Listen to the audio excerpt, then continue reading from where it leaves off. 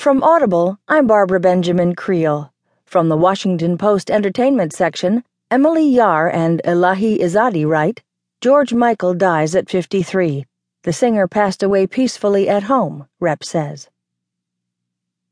George Michael, the British singer who rocketed to fame in the 1980s duo Wham before embarking on a phenomenally successful solo career, died at 53, his publicist confirmed.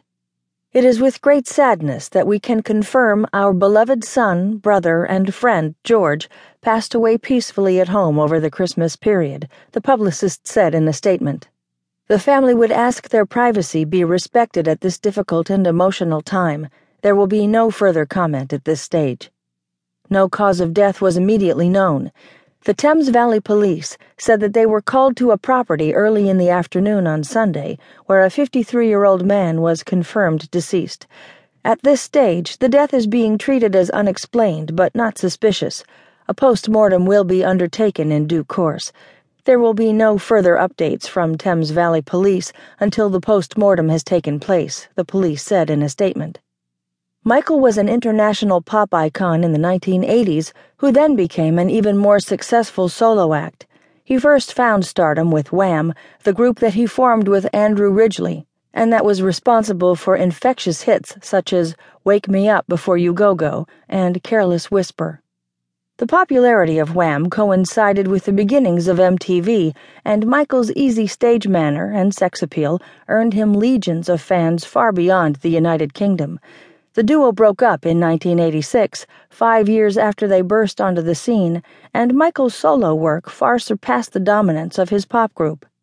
The London-born singer sold more than 100 million albums, including his 1987 solo debut titled Faith, which sold 20 million copies. The title track became a gigantic hit. In his solo years, he became known as a more serious singer who had other smash songs such as Father Figure and I Want Your Sex. Michael's post-Wham solo debut, Faith, offered a blueprint for future generations of boy band singers looking for a way out. Critic Alison Stewart wrote in the Washington Post in 2011, just as Faith was re-released. The granddaddy of blue-eyed soul pop discs. Most of it has aged remarkably well, even the parts that were already awkward in 1987.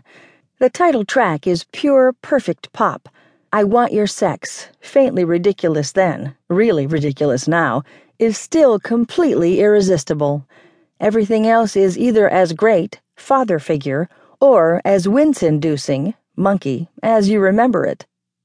In 1998, Michael publicly came out as gay in an interview with CNN, a week after he was arrested for investigation of misdemeanor lewd conduct in a park restroom.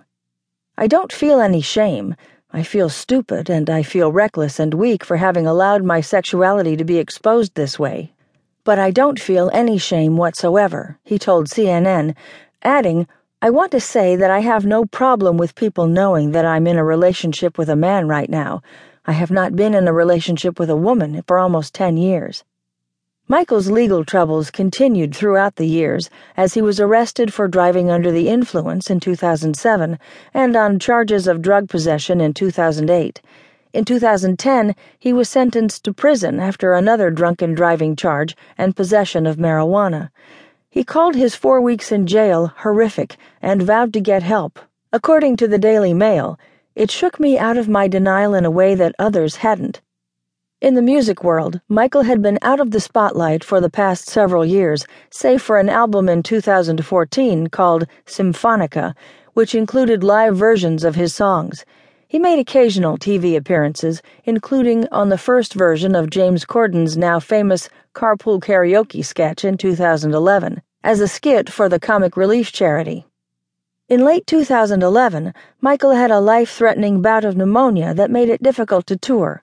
I'm a new man, he told the British media after he recovered, adding, I have an amazing, amazing life, and if I wasn't spiritual enough before the last 4 or 5 weeks, then I certainly am now. As news of Michael's death broke, tributes started pouring in. On Sunday, the Recording Academy said in the statement, We are deeply saddened to learn of the passing of 2-time Grammy Award recipient George Michael. During an influential career that spanned nearly 4 decades,